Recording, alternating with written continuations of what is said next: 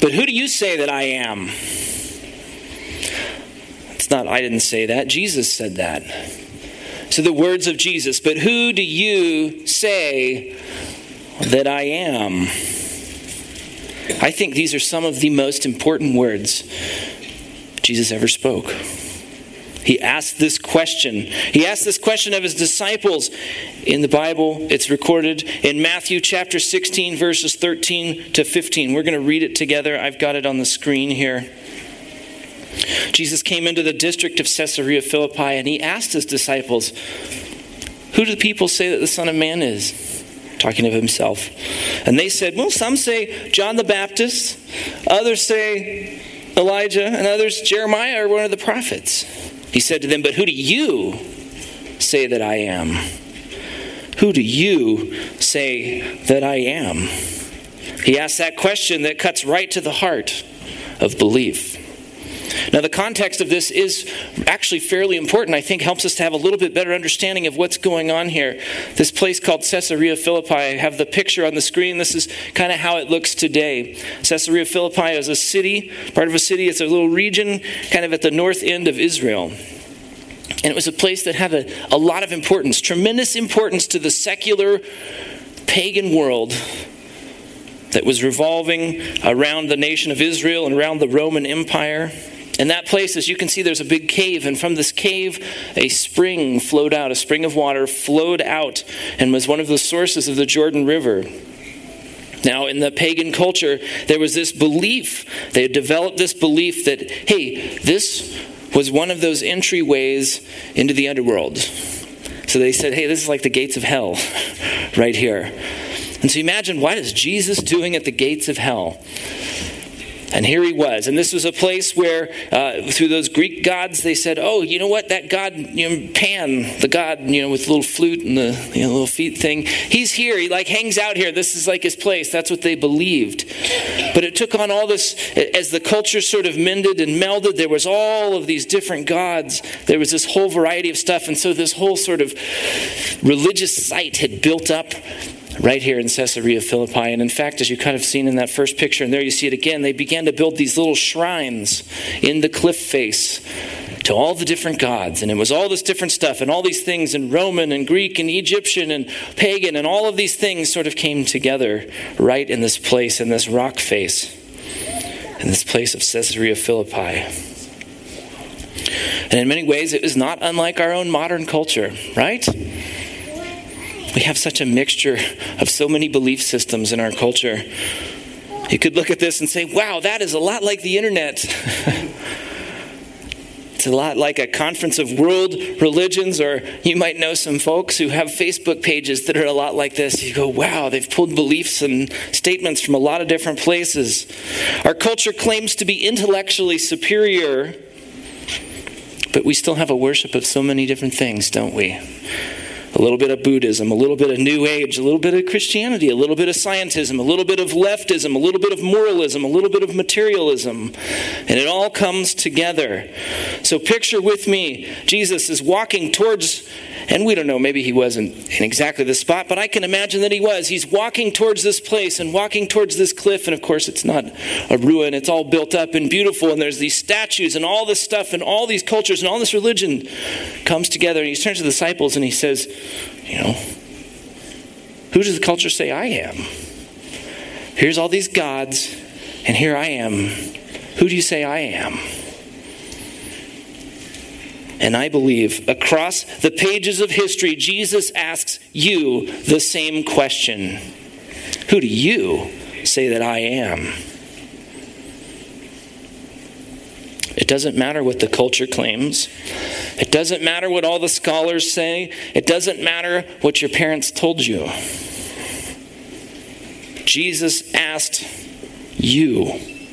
He asks you, who do you say that I am?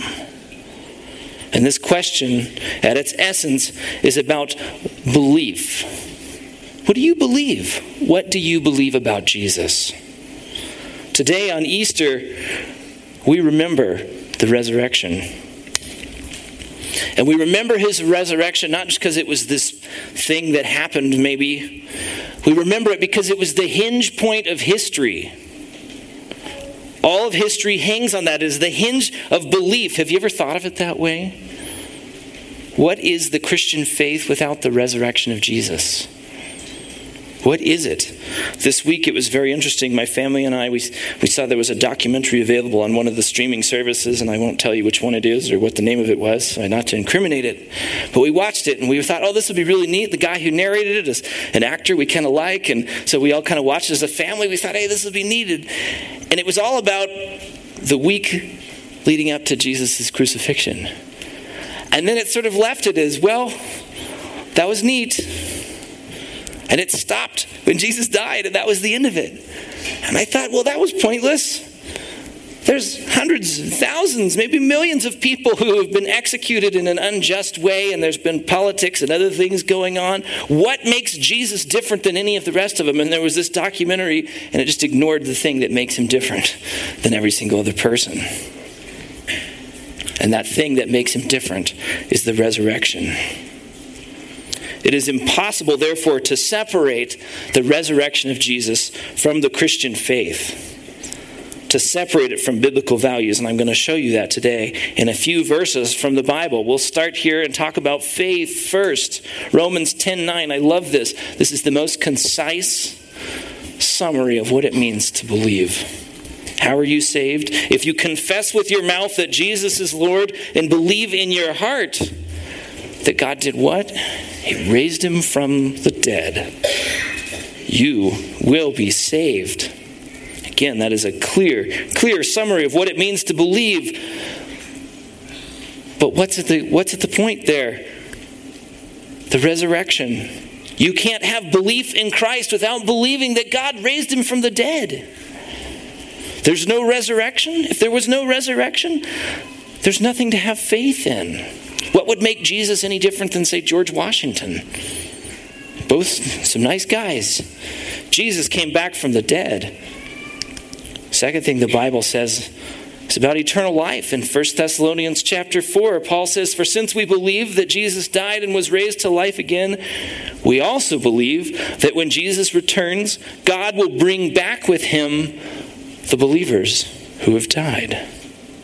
Jesus died and was raised to life again. And so the Bible is clearly instructing us that eternal life for us is dependent upon the fact that Jesus was the first one to come back to life.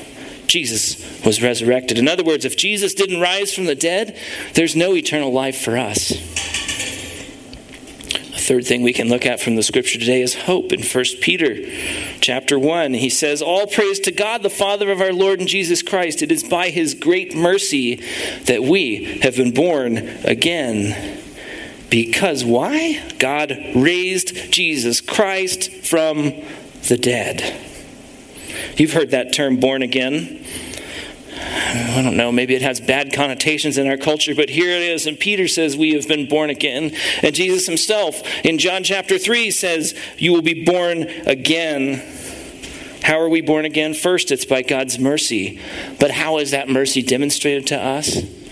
By God raising Jesus from the dead. This is our great hope, that we can be right with Jesus because of his resurrection. So if there's no resurrection, we have no hope. We're lost in our sins. The fourth thing is motivation.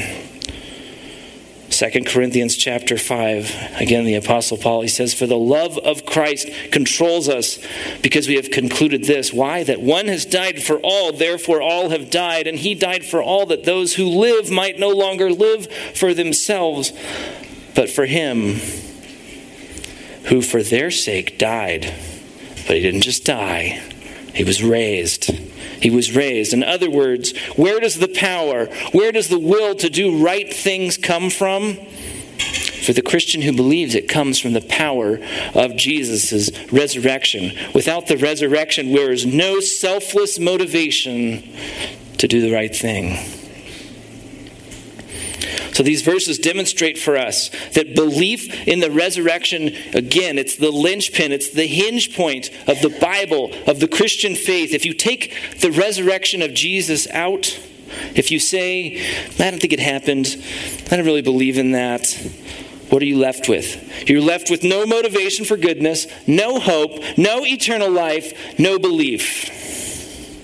You take the resurrection away and it's like this arch. Some of you know I'm an architect. I love drawings like this. But the thing is, if you go and you reach up to that and you pull that keystone out of that arch, that's the big stone at the top, it all comes crumbling down.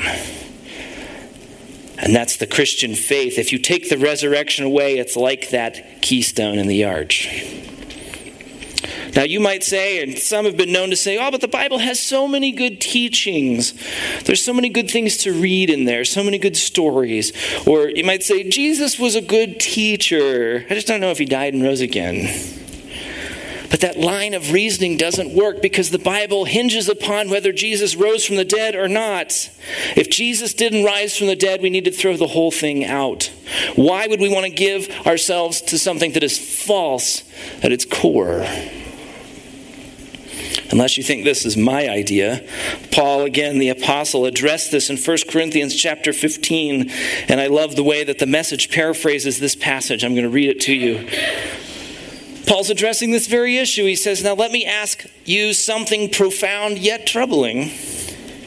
If you became believers because you trusted the proclamation that Christ is alive, risen from the dead, how can you let people say there is no such thing as a resurrection? If there's no resurrection, there's no living Christ. And face it, if there's no resurrection for Christ, everything we've told you is smoke and mirrors. And everything you've staked your life on is smoke and mirrors. Not only that, but we would be guilty of telling a string of barefaced lies about God. All these affidavits we passed on to you verifying that God raised up Christ, sheer fabrications if there's no resurrection. If corpses can't be raised, then Christ wasn't, because he was indeed dead. And if Christ weren't raised, then all you're doing is wandering about in the dark as lost as ever. It's even worse for those who died hoping in Christ and resurrection, because they're already in their graves. If all we get out of Christ is a little inspiration for a few short years, we're a pretty sorry lot. And here's the good news. But the truth is that Christ has been raised up, the first in a long legacy of those who are going to leave the cemeteries. Did Jesus rise from the dead?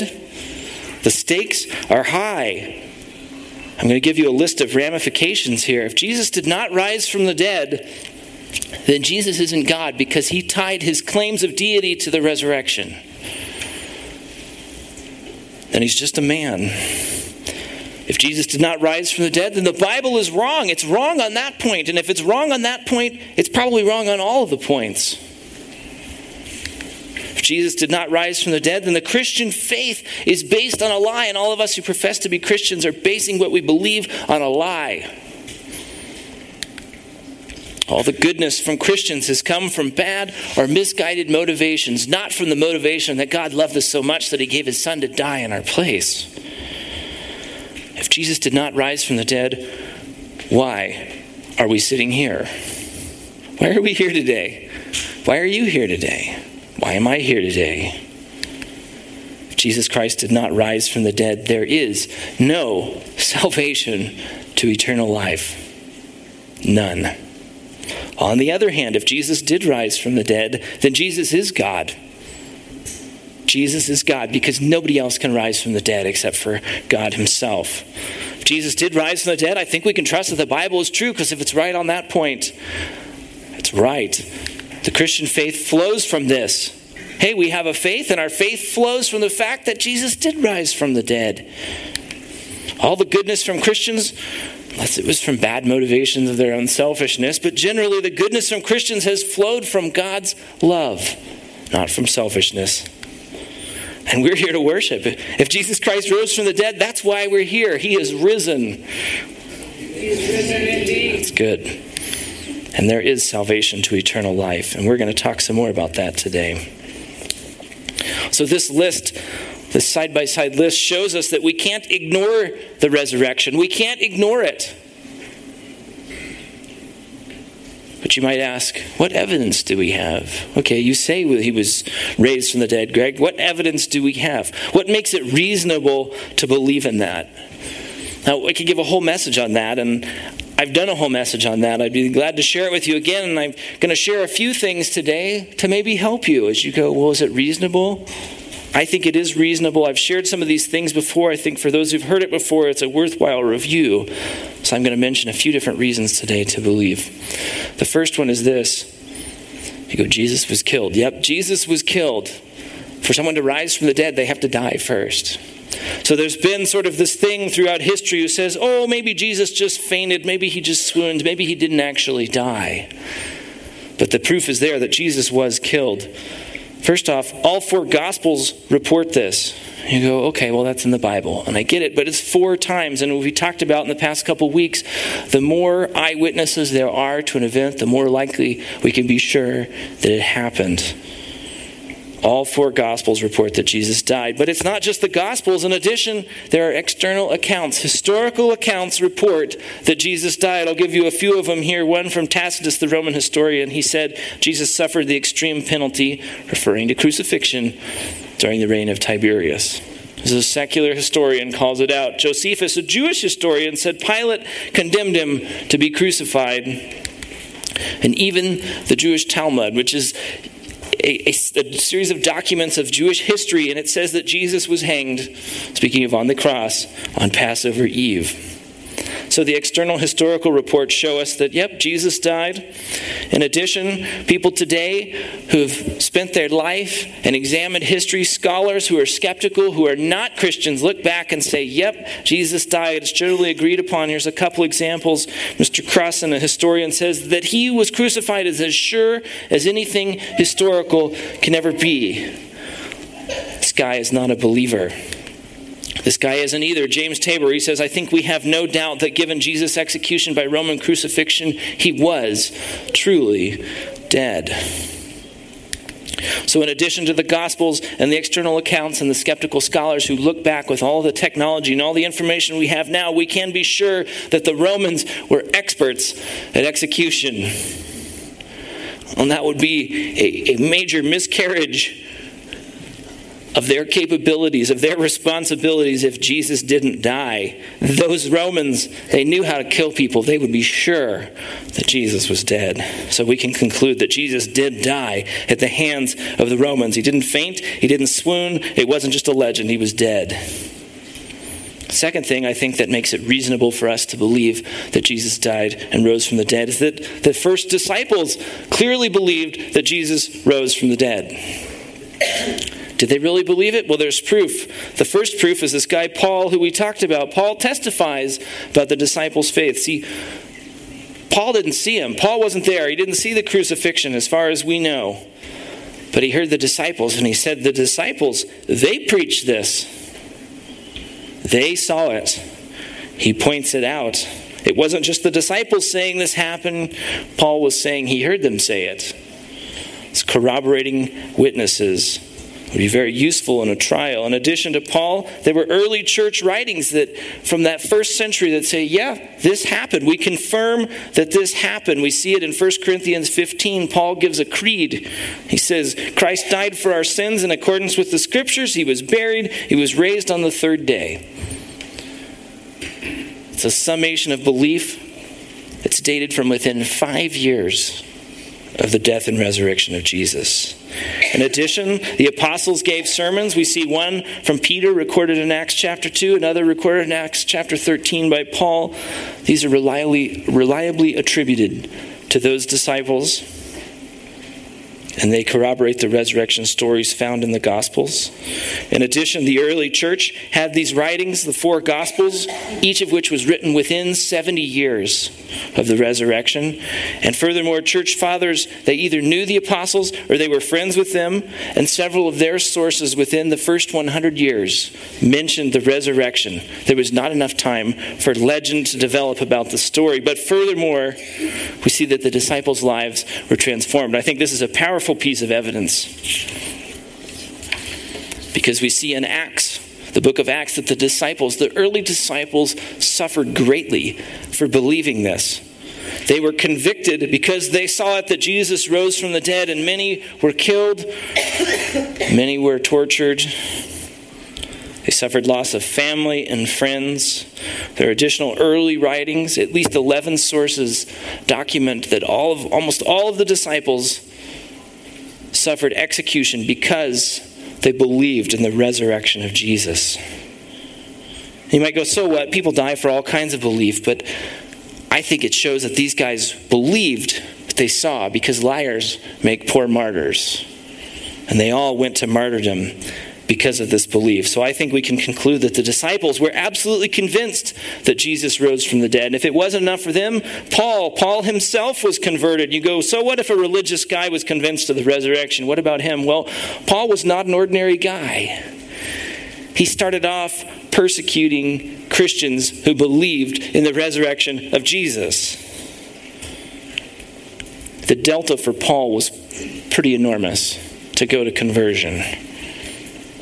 And he was converted because he personally encountered a resurrected Jesus. We know the story of Paul meeting Jesus on the road to Damascus.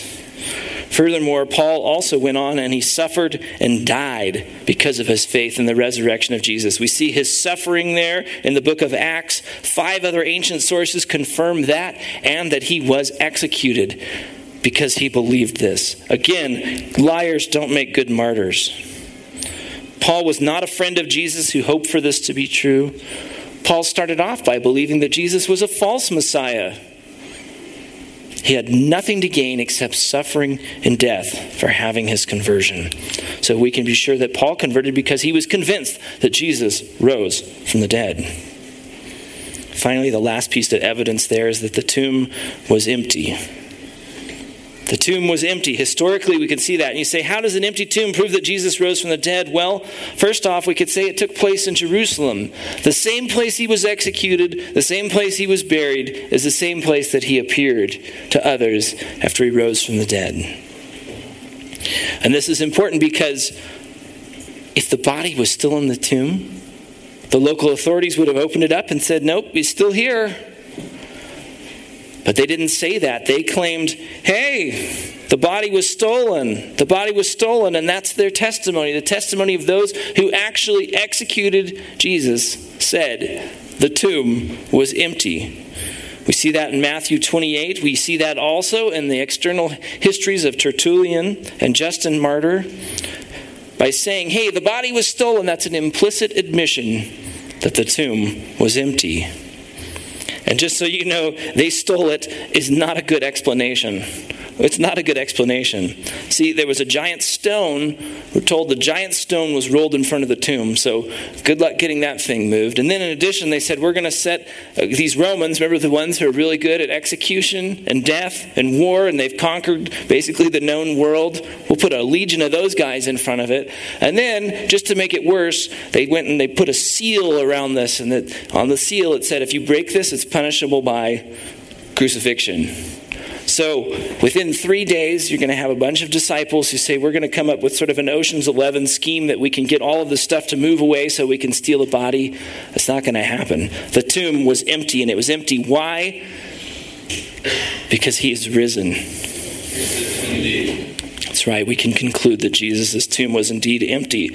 So what is the ultimate conclusion? I think it comes back to Jesus' words that we mentioned at the beginning. We can look at all of the evidence. We can see all of the faith and the history and what the Bible says, but at the end of the day, we have to answer this question, each of us individually and personally, when Jesus says to you, who do you say I am?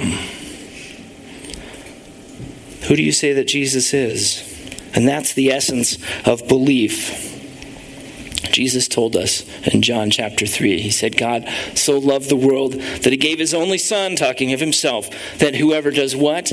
Believes in him should not perish, but have eternal life. For God did not send him into the world to condemn the world, but in order that the world might be saved through him.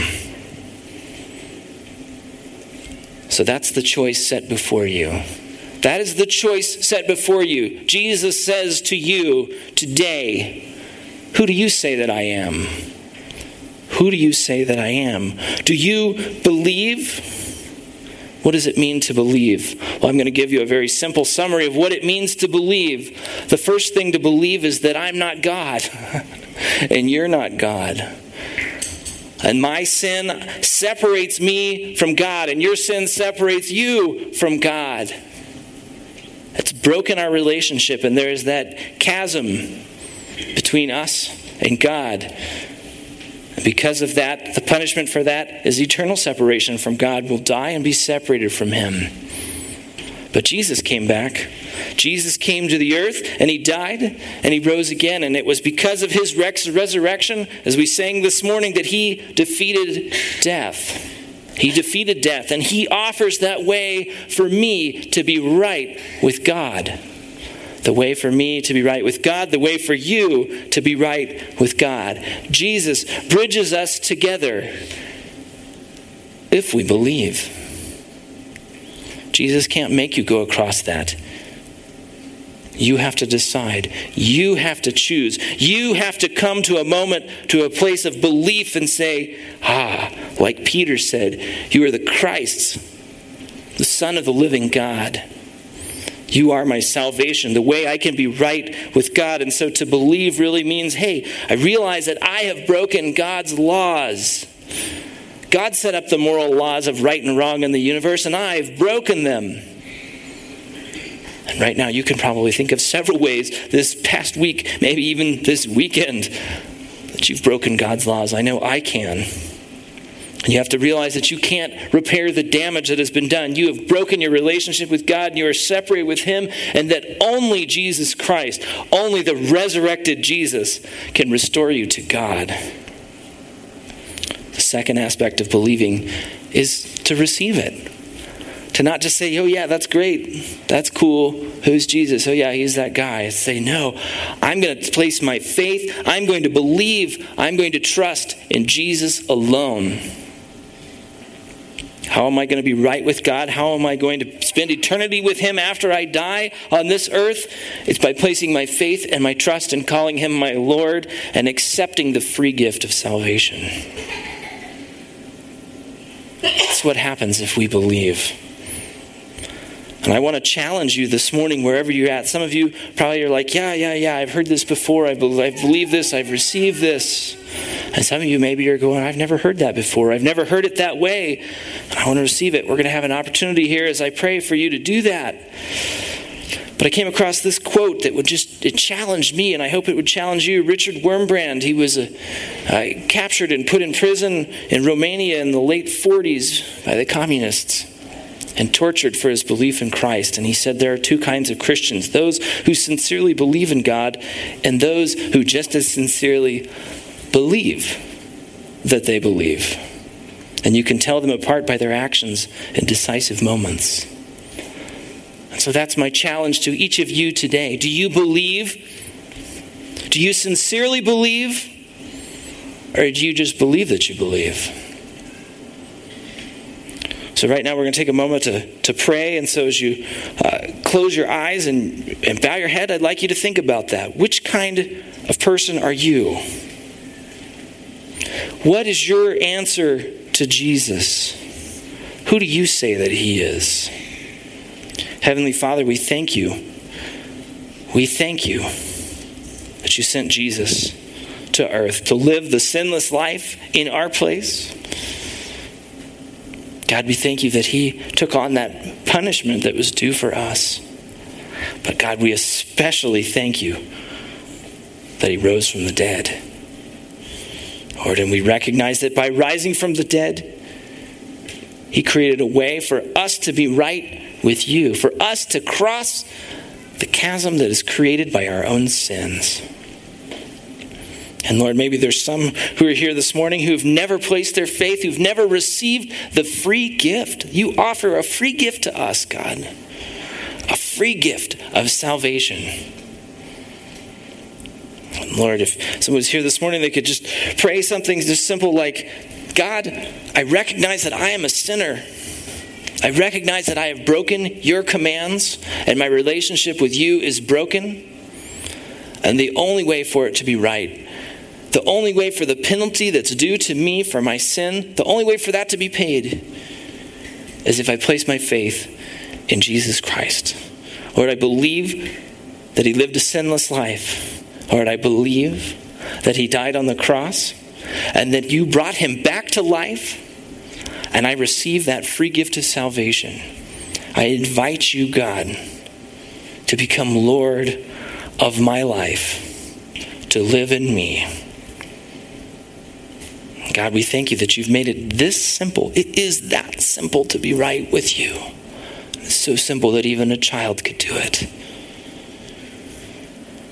Thank you, Lord. Thank you for Jesus. Thank you for sending him to rise from the dead to offer us eternal life. Thank you for changing our lives. In Jesus' name, amen.